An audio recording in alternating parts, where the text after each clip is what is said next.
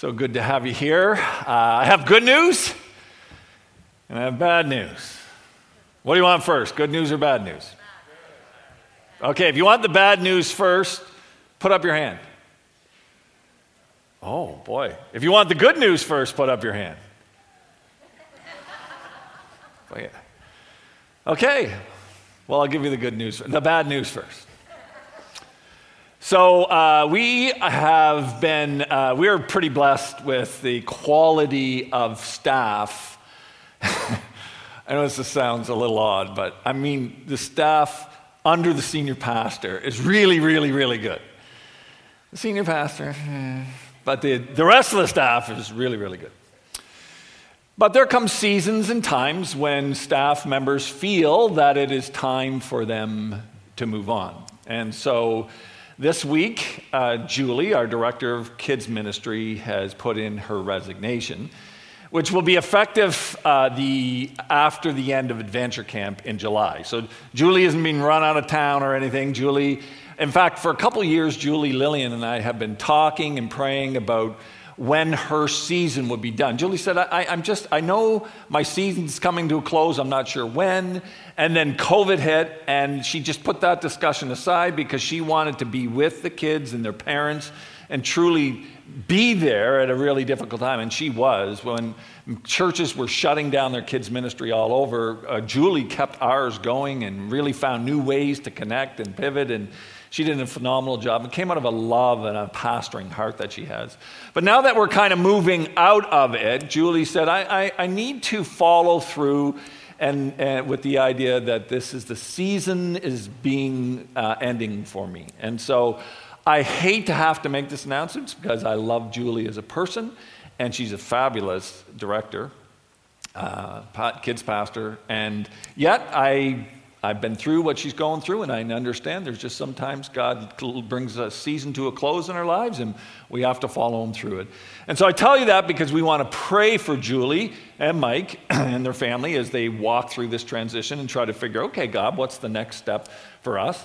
And also pray for our Springvale Kids Ministry because we now are looking for who's the next person that's going to provide leadership, who's God going to raise up. So if you would be praying about that, and if you know people, to certainly make that need known or make that name known to Lillian. So that's the bad news.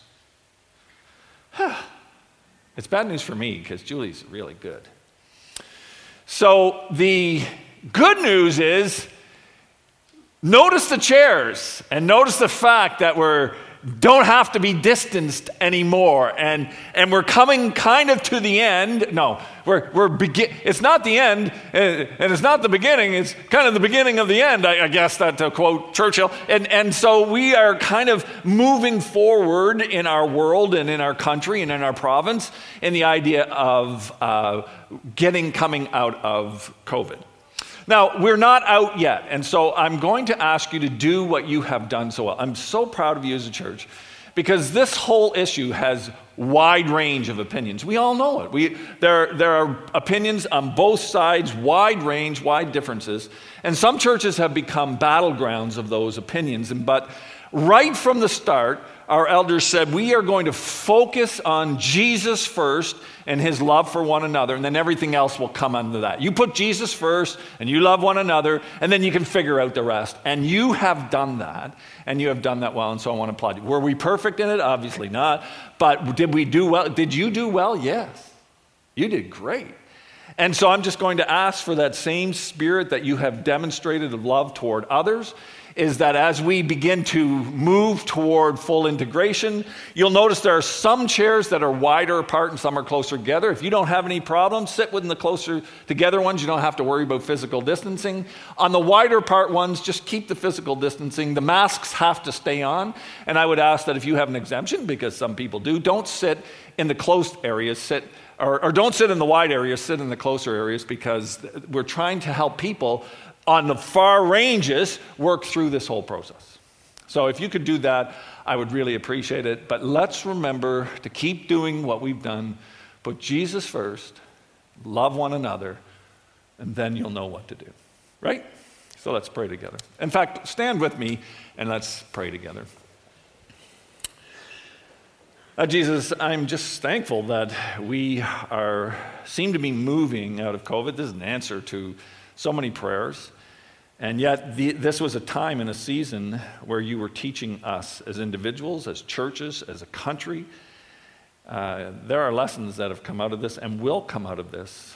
And we are just looking to you for wisdom to know how to follow you. Thank you that the people of Springville were past the test of loving one another and not causing division and disunity, but instead we banded together, even though we had difference of opinions. God, there was love and there was respect for one another. I'm so thankful for that heart in this church.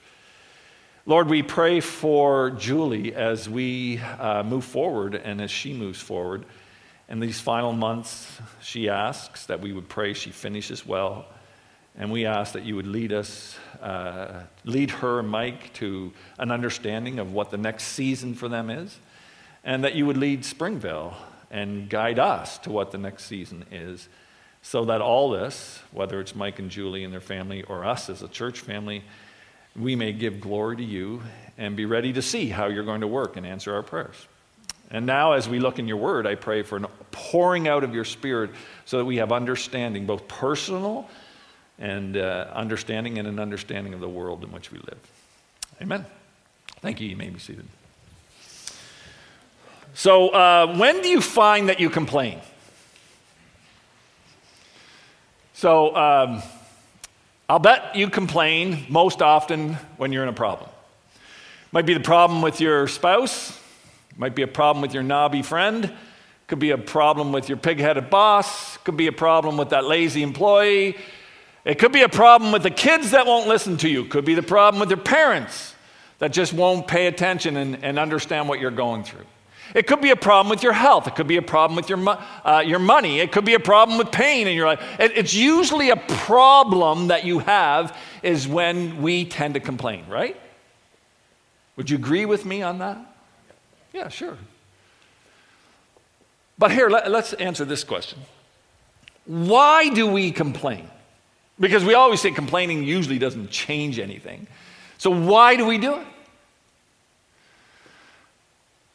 So every once in a while I cringe because I have to tell you, it's easier just to keep a persona up here and that you don't get to see through, but those, especially my family, know me that when I tend to, I got to be careful about this complaining thing, is what I'm trying to say. I struggle with this whole complaining thing. It's easy for me to fall into the complaining thing.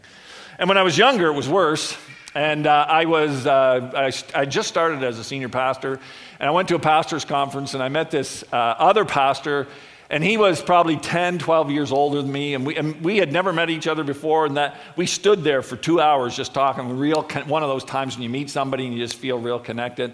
And I thought to myself when I went back home, I thought, well, I'm going to keep calling that guy. That guy could be a great mentor. And so I would call him, and I would, complain about the problems and complain about the people, typical pastor stuff, complain about all the stuff that we face. And on the third phone call, he stopped me and he said, Ed, whenever we talk, all you do is complain about your problems and complain about the people that are your problems, and yet you never do anything about it. Your complaining isn't helping you. Why don't you stop complaining and do something about it? That was my friend who just shared his thoughts with me. And I felt totally humiliated. Since looking back, I realized I felt humiliated because, when somebody says something to you that really cuts, and then you go, it really cut because it was so true? That was that situation. And I realized that the complaining that I did enabled me to feel like I was doing something about it, when in fact, I was doing nothing at all about the problems that I was complaining about. So my complaining focused on the problems rather than focusing on a solution.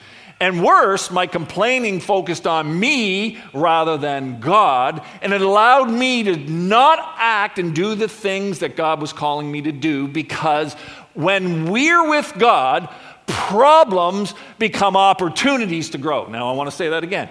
When we're with God, problems become opportunities to grow. Remember all those problems I listed and talked to you about? Your spouse, your work, your kids, your parents, When you're having problems, when you unite with God, He will use those as an opportunity to grow you. Well, there's some good news. See, complaining is not a godly option. And I'll show you why. So Acts, we've been going through Acts. Chapter 6, we've been jumping in, and I've been specifically choosing specific stories because I want you to get the big picture. In those days, when the number of disciples was increasing. Stop. Why would he say that? Why does it matter that the number of disciples are increasing? Because he's tapping into the mega theme of the book of Acts. The stories that are in the book of Acts aren't in there because they're good stories to read. They're in there because they make a point, and the whole book, 28 chapters, and all the stories in it are designed to move a theme from chapter 1 all the way to the year 2022. In chapter 1, Jesus says to his disciples, he said, I'm telling you, I'm going to give you the Holy Spirit, and then you are to be my witnesses. You're to go into the world and tell them about the good news of the gospel. What's the good news of the gospel? That every person is separated from God from their sin. That's not the good news, that's the bad news. And for those of you that like the bad news first, there it is. The good news is that God, in his love for us, sent his own son, and that God the Son came to this world, became a man, died on the cross to pay for our sins, hence communion. His body, represented by the bread, was he sacrificed for us, and his blood shed for us cleansed us of our sins, so that if we put our faith in Jesus, if we agree that yes, we're sinners, and we believe that his death and resurrection paid for our sin, and we choose to follow him, to devote our lives to him, then we are now forgiven of our sins and reconciled to God. That's the good news. And Jesus said, I'm going to give you the Holy Spirit, and you go. And as you're going, the Holy Spirit will work through you in amazing ways. Chapter 2. They're all huddled in the room, 120 of them. Then the fire, this wind and fire, references out of the Old Testament of the anointing of the Spirit of God comes. They spill out into the street. They're preaching the gospel. They're using tongues, all kinds of tongues of different nations that around them are gathered. They're sharing Jesus. Peter gets up, he preaches, and 3,000 people put their faith in God. They went out, they did what Jesus said. They went out into Jerusalem, and the Holy Spirit met them, and wow, it's just like people are coming to the Lord, and crazy things are happening. Now, Satan wants to stop that, chapter 3 and chapter 4. His whole point, Satan isn't just against the church. Satan is against God from the beginning of Genesis, and the plan of God is to rescue the nations of the world, and the plan of Satan is to stop God because he holds in bondage the lives of the people that are separated from God. And so Satan's like, I'm not letting this church take off.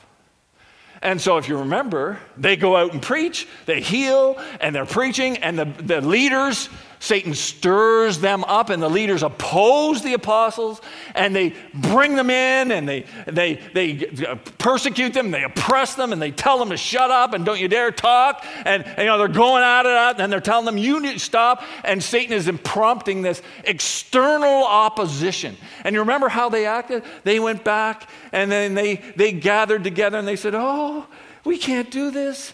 This is too hard. People are against us. We can't actually share the gospel. I guess this church thing stops right here. No, they gathered together and they said, this is what happened. This is what they said. We're going to pray. They prayed. The place was shaken. And they said, let's go. And they went out and the Holy Spirit worked again. And people were coming to Christ. They overcame the external opposition. So Satan changes his tactic. Chapter 5. Remember chapter 5 I talked about 2 weeks ago, Ananias and Sapphira? Oh, if I can't oppose them, they won't listen to me, or I can't stop them when I oppose them externally, I'll corrupt them internally. Ananias and Sapphira lie about money. They lie to the Holy Spirit. The Spirit reveals this to Peter. Peter exposes it, brings it to light. Ananias and Sapphira, dead. And then they're gone. And then we're told right after that, the church explodes again. The Holy Spirit pours out on them and does some amazing things they could never even have dreamed of. Jesus starts the church. They obey. Satan tries to stop it externally, then internally. Now we come in to chapter 6. And the reason that Luke says it was still growing, because that's the mega theme. The command that Jesus gave for us, the church, started in chapter 1, is keep going. And though Satan opposes it, it still grows. That's the message for you and me. The work that Jesus started in Jerusalem 2,000 years ago, it still grows. And he still calls us to fulfill that mission. But Satan isn't done. So he changes tactics. External opposition didn't work?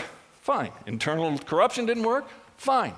I'll come at it from a different angle. So in those days, when the number of disciples was increasing, the Hellenistic Jews among them. So Hellenistic Jews, there's a cultural thing going on here. The Hellenistic Jews are those Jewish people that adopted the liberal ways of the Greek, like the cultural ways.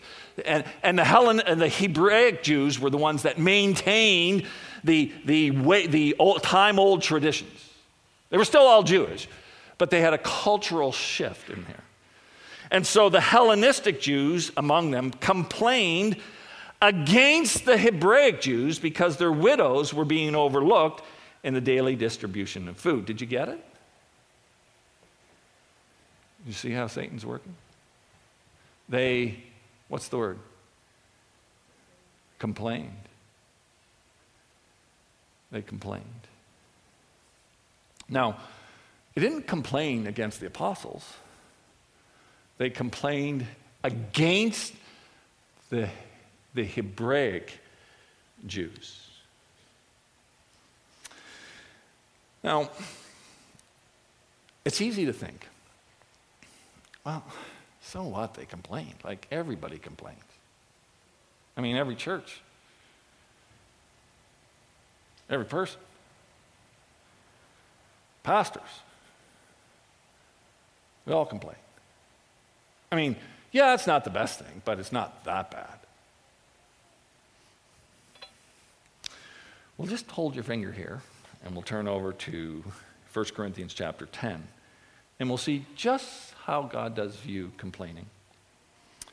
Paul's writing, and he says to the Corinthian Christians, I don't want you to be ignorant about the fact, brothers and sisters, that our ancestors were all under the cloud that had passed through the sea. So he's referring ancestors, he's referring back to Moses when he brought them, through the sea when it divided and they were all under the cloud out in the desert. That's who he's talking about. And then he says they were all baptized into Moses in the cloud. Like they were all part of the congregation. They all ate the same spiritual food. That was the manna that fell. They all partook in the spiritual activities of the people of God. And they all drank the same spiritual drink. That was the water that came out of the rock. They all drank of that. And they all drank from the spiritual rock that accompanied them, the rock that was Christ. He even shows that the water from the rock was a picture of the coming Christ. And they all took part in it. They were all Christians. But in the Old Testament, they didn't call them Christians. They were all followers of God. Nevertheless, God was not pleased with most of them, and their bodies were scattered in the wilderness. Problem with the people. So what was the problem, Paul? He names 3. He first says in verse 6, idolatry. They turned from God and worshiped other gods. Oh yeah, that's a real serious problem, man. I mean, that's one of the top 3 you could do against God. And then the next thing he says, and then they committed sexual immorality. They went wild, and I understand that. Worshiping idolatry, worshiping another god, and then sexual immorality. Say no more. I get it. We keep our hands away from that stuff. We'll never touch that. And then he says in verse 10, and do not grumble as some of them did and were killed by a destroying angel. I get the idolatry part. I get the sexual immorality part. But complaining is the third one? I mean, of all the sins he could have picked out, that was the one he picked out?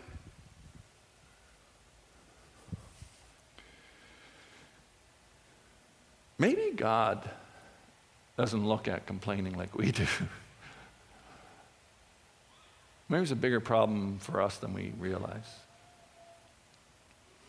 Verse 11, these things happened to them as examples and were written down as warnings for who? Us. For you and me. That's why they were written down. So if you think you're standing firm, be careful that you don't fall. If you don't think you have a problem with complaining, be careful, lest this is just ripping your spiritual life to shreds. And you don't even know. Let's stop for a second. Here's a question to ask. When you hear something like that from the scriptures. Holy Spirit, am I a complainer? Show that in my life. That would be the right response right now. As you're listening to the Word of God and as we're walking through it, if you really want to hear from God, just between you and God right now, say, oh, okay, Holy Spirit, is complaining have a foothold in my life? Is that something you want me to address? Maybe I'm like Eddie. I don't even know I do it, but I do it. Would you show that to me in my life? That's how you interact with a sermon. If the Holy Spirit speaks to you, or we come to a point like that, you go, God, is this true of me? Go ahead, pray that prayer. That's what the Holy Spirit wants. He wants an open door. Now, what was the complaint? The complaint was legitimate, right? They complained that some of the Jewish widows were not getting food. Now, when we read this story, so the 12, verse 2, so the 12 gathered and the disciples gathered all the disciples, and they said, it would not be right for us to neglect the ministry of the word of God in order to wait on tables. Now, the term wait on tables, you remember when Jesus went into the, maybe you don't remember, Jesus goes into the temple one time and he sees how the religious leaders are using God to get money from people, and they have tables where money exchangers were. And you could come in and you could exchange your foreign currency to get the really true currency, like US dollars, right? You could change your Canadian dollar to get the true US dollar that really only God used to worship. And of course, there was a big cut being taken place as you put your Roman denarii or whatever that you had, and then you brought it. They take a big cut and then give you a Jewish currency. So then you could truly worship. So Jesus goes in and whoosh, throws the tables. That's the same term here. So I always pictured, the apostles are sitting around and the widows are coming up for their food and giving them the food over the tables. Or the apostles were going around the tables and putting food. But that's a very North American and our mindset. That was not what was happening. The widows would come for money to buy their food, and the money would be given to them. And it was some of the Hellenistic widows were being rejected because they were different than the Hebraic widows. That's called racism. 2,000 years later, the more things change, the more they stayed the same. Somewhere in the administration of all this, there were people who were responsible for giving the money to widows who needed it for food, and they said, not to the Hellenistic ones. But what happened? The Hellenistic widows and their connections complained against the Hebraic widows as if the Hebraic widows were the one responsible for it. Complaining usually puts our focus on the wrong people, the wrong issue. I love the way that they resolve this problem. Now, racism is still a problem, right, in our society. We know that.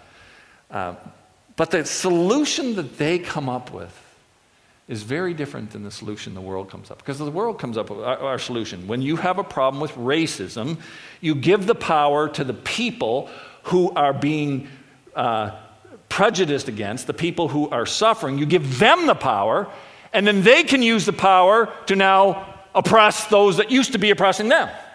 That's the solution in our country right now.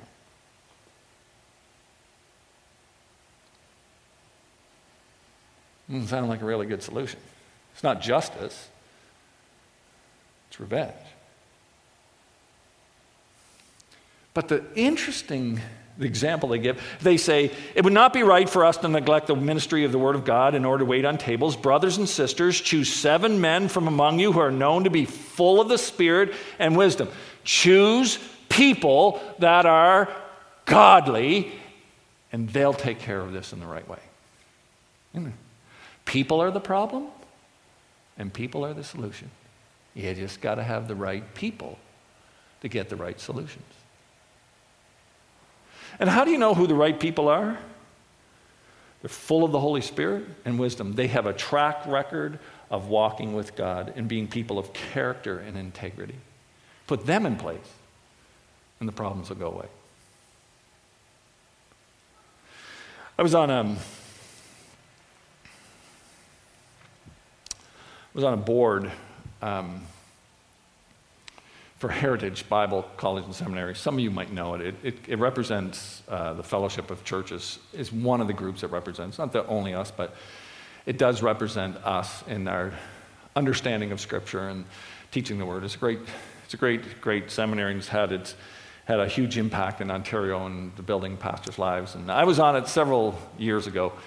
And we were without the president. The previous president had resigned. His season was done, and we were waiting. But there was a whole lot of problems, and we as a board were dealing with problems. It seemed like we had to have extra board meetings, and it seems like every board meeting a new problem would come up, and we maybe get that solved. 3 more would come up in its place. We had problems with finances. We had problems with staff. We had problems with professors. We had problems with accreditation. Like everything seemed like all the wheels were coming off. And every time we came to the meeting was more problems we had to deal with, more time, more energy. And we were getting weary of this over and over and over and over and over again. And I remember very clearly, Mike was the chairman. And Mike was an experienced chairman, and he was a godly man. And as we were going through it, he said, "Stop. I can tell you guys are weary and discouraged. But I just want to tell you something. When we get the right leader, all these problems go away. When we get the right leader, the problems will go away. They'll all be taken care of. They'll be dealt with." About a year after that, I remember that statement so clearly because I was ready to, throw oars and leave. And it's a down east expression if you've never heard of it before. And so I stayed on. And I'm like, okay, that's hope. That's hope. And then about less than a year after that, we hired Dr. Rick Reed. And that school turned a complete 180. And he provided leadership that began to solve one problem after another. And he was so effective, he and his team were so effective that our board meetings stopped being every 2 weeks, and we went back to quarterly board meetings. You get the right people in the right place, and you get the right solutions. Now, the interesting thing about this is the apostles say, it wouldn't be right for us to neglect the ministry of the Word of God and wait on tables, so choose the right people, and we'll hand this over to them, and they'll be responsible for the money, make sure they're people of character. And when you read this, I have read so many commentators say it's clear that their solution came from the Old Testament. Now, maybe you're not familiar with the passage with Jethro. There was a more famous Jethro than the one on Beverly Hillbillies. You guys remember Beverly Hillbillies, Jethro?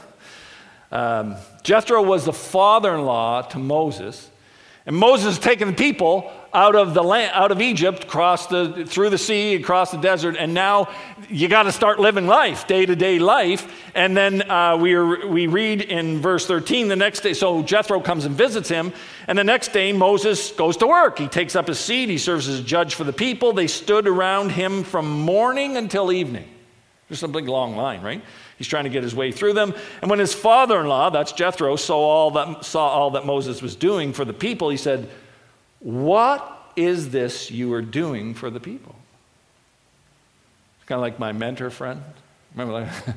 That's this kind of situation. "Why do you alone sit as judge, while all these people stand around you from morning till evening?" They're just waiting and waiting and waiting on you. There's one of you and hundreds of them, and many of them don't even get their problem solved. And Moses answered him, "Because the people come to me to seek God's will." And so, I'm the only one that can tell them what God wants them to do. And Moses' father-in-law, verse 17, replied, "What you are doing is not good." And all these people are going to get frustrated. Their needs aren't being met. They're not being cared for. You and these people who come to you will only wear yourselves out. The work is too heavy for you alone. You can't handle it alone. Listen to me. I'll give you some advice. May God be with you. You must be the people's representative before God and bring their disputes for him. What's another word for that? You got to pray for people. You got to bring the people's problems to God. That's called praying for people. That's the first and most important thing you do, Moses, is you talk to God first about what's going on. And then you teach them the decrees and instructions. You teach them the word of God and show them the way to live and how they are to behave. So you pray for them, you see what's going on, and then you bring it to God, and then God will give you the right words, and you go back to them and say, "This is how you're to live." And then he finally says, and then train up leaders. Get people who hate dishonest gain and appoint them as officials over thousands, hundreds, fifties, tens, and have them serve as judges for the people of all times. But have them bring every difficult case to you. You train people and send them out. What did the apostles do? What was their solution?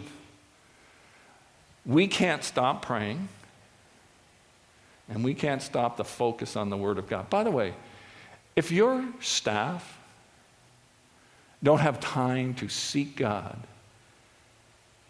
and bring you His Word, if I don't have time to do that, what difference are we than a sports organization?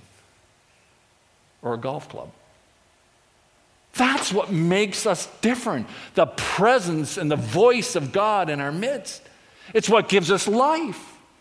And he's here saying, the apostles are saying, we can't neglect prayer and the ministry, so bring us some leaders that we can pour into and let them deal with the problem. You know what that tells me? I don't think the apostles just dreamed this up. I think they went and they knew about the problem, they sought God about it, and one of them said, "Hey, remember that time when Jethro came to Moses?" "Oh, yeah, go back in the Old Testament. Oh, yeah, that's a great idea."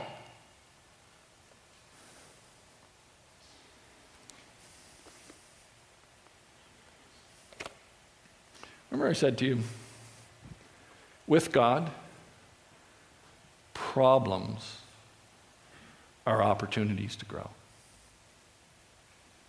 Right? With God, your problems are your opportunity to grow spiritually, emotionally, mentally. Let me say it again. With God, the problems you face in your family, at your workplace, in your health, in living life, the broken car, the fridge that keeps going on the frets, the neighbor, are opportunities for you to grow.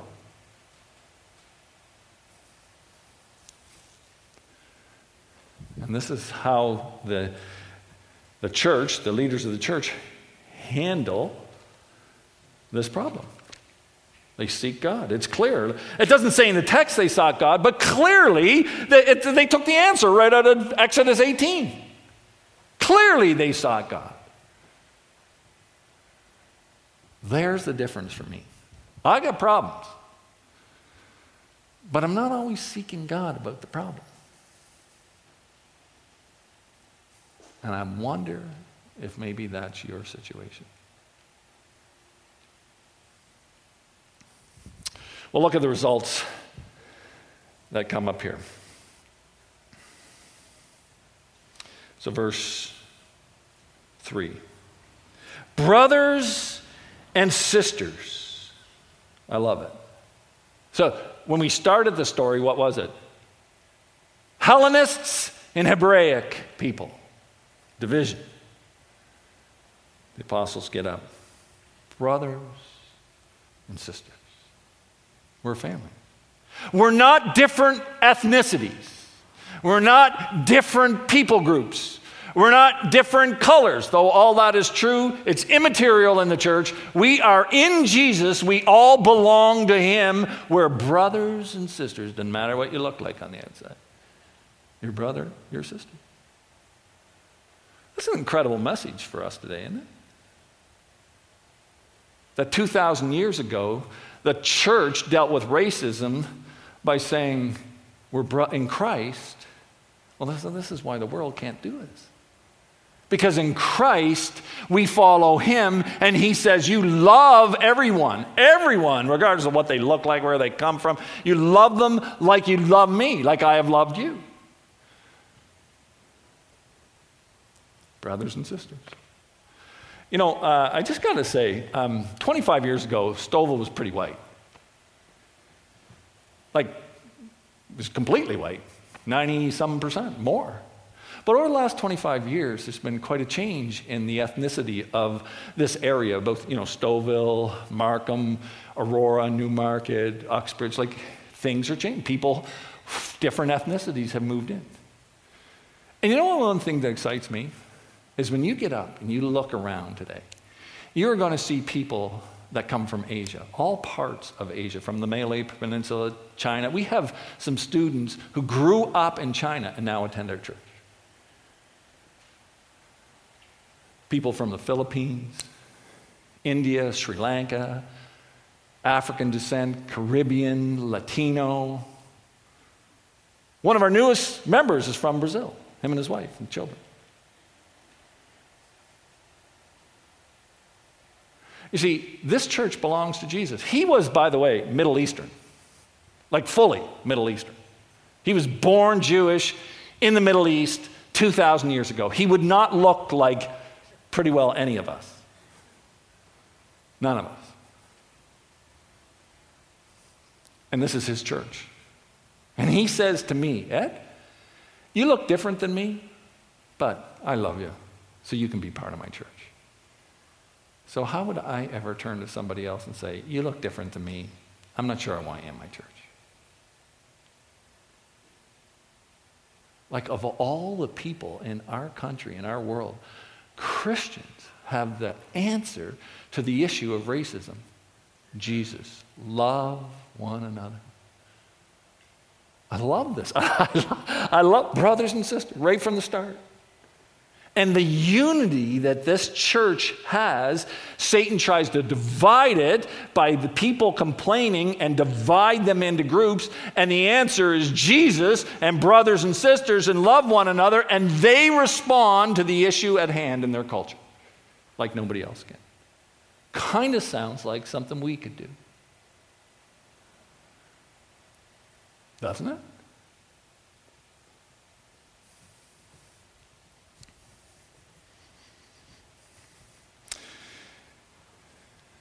We're going to turn this responsibility over to them. This proposal, verse 5, pleased the whole group. They chose Stephen, a man full of faith and the Holy Spirit, Philip, Prochorus, Nicanor, Timon, Parmenas, Nicholas from Antioch, a convert to Judaism. They chose, you can tell by their names, some Jewish, some Hebrew, some Greek. But why they were chosen? People of character. They presented these men to the apostles who prayed. They laid their hands on him. Now watch. Here's what the result of the way they handled by seeking God and listening to his word and hearing him. Here's the result that Luke wants you to know. Satan wanted to divide the church, and through complaining about different groups and everybody focusing on the problems and nobody focusing on God. And so the word of God spread. See, that was Satan's goal. Stop the word of God from going to people in the culture and spread. This thing is getting out of hand. Stop it. Was Satan's plan. But God's plan? So the word of God spread. The number of disciples in Jerusalem increased rapidly. And a large number of priests became obedient to the faith. The people that were most opposed to the Christian church, they're being won over. Because the Holy Spirit, as they obey Jesus, the Holy Spirit then comes in and begins to use their obedience in ways they could never think of. So, time for me to take these two things. First thing I want to talk to us as a church. The mission of Jesus from Acts chapter 1. Go and be my disciples. I'm going to fill you with the Holy Spirit. As you obey me, the Spirit will use you. That's the way it works. It doesn't work the other way around. I'll wait here till the Spirit forces me to go, get into a conversation or do an act of love or be a voice for Jesus. When the Spirit so compels me I can't resist, then I'll do it. No. It doesn't work that way. It's when you go in obedience, then the Spirit will meet with you and use you. So that's and Satan will try oppression, getting people against you to stop you. And we'll cower because of that. He'll try internal corruption. He'll try to get you involved in secret sin to keep us ineffective and grieve the Holy Spirit. Or he will develop a complaining spirit in us. To think my complaining spirit could grieve the Holy Spirit and stop the church from moving forward.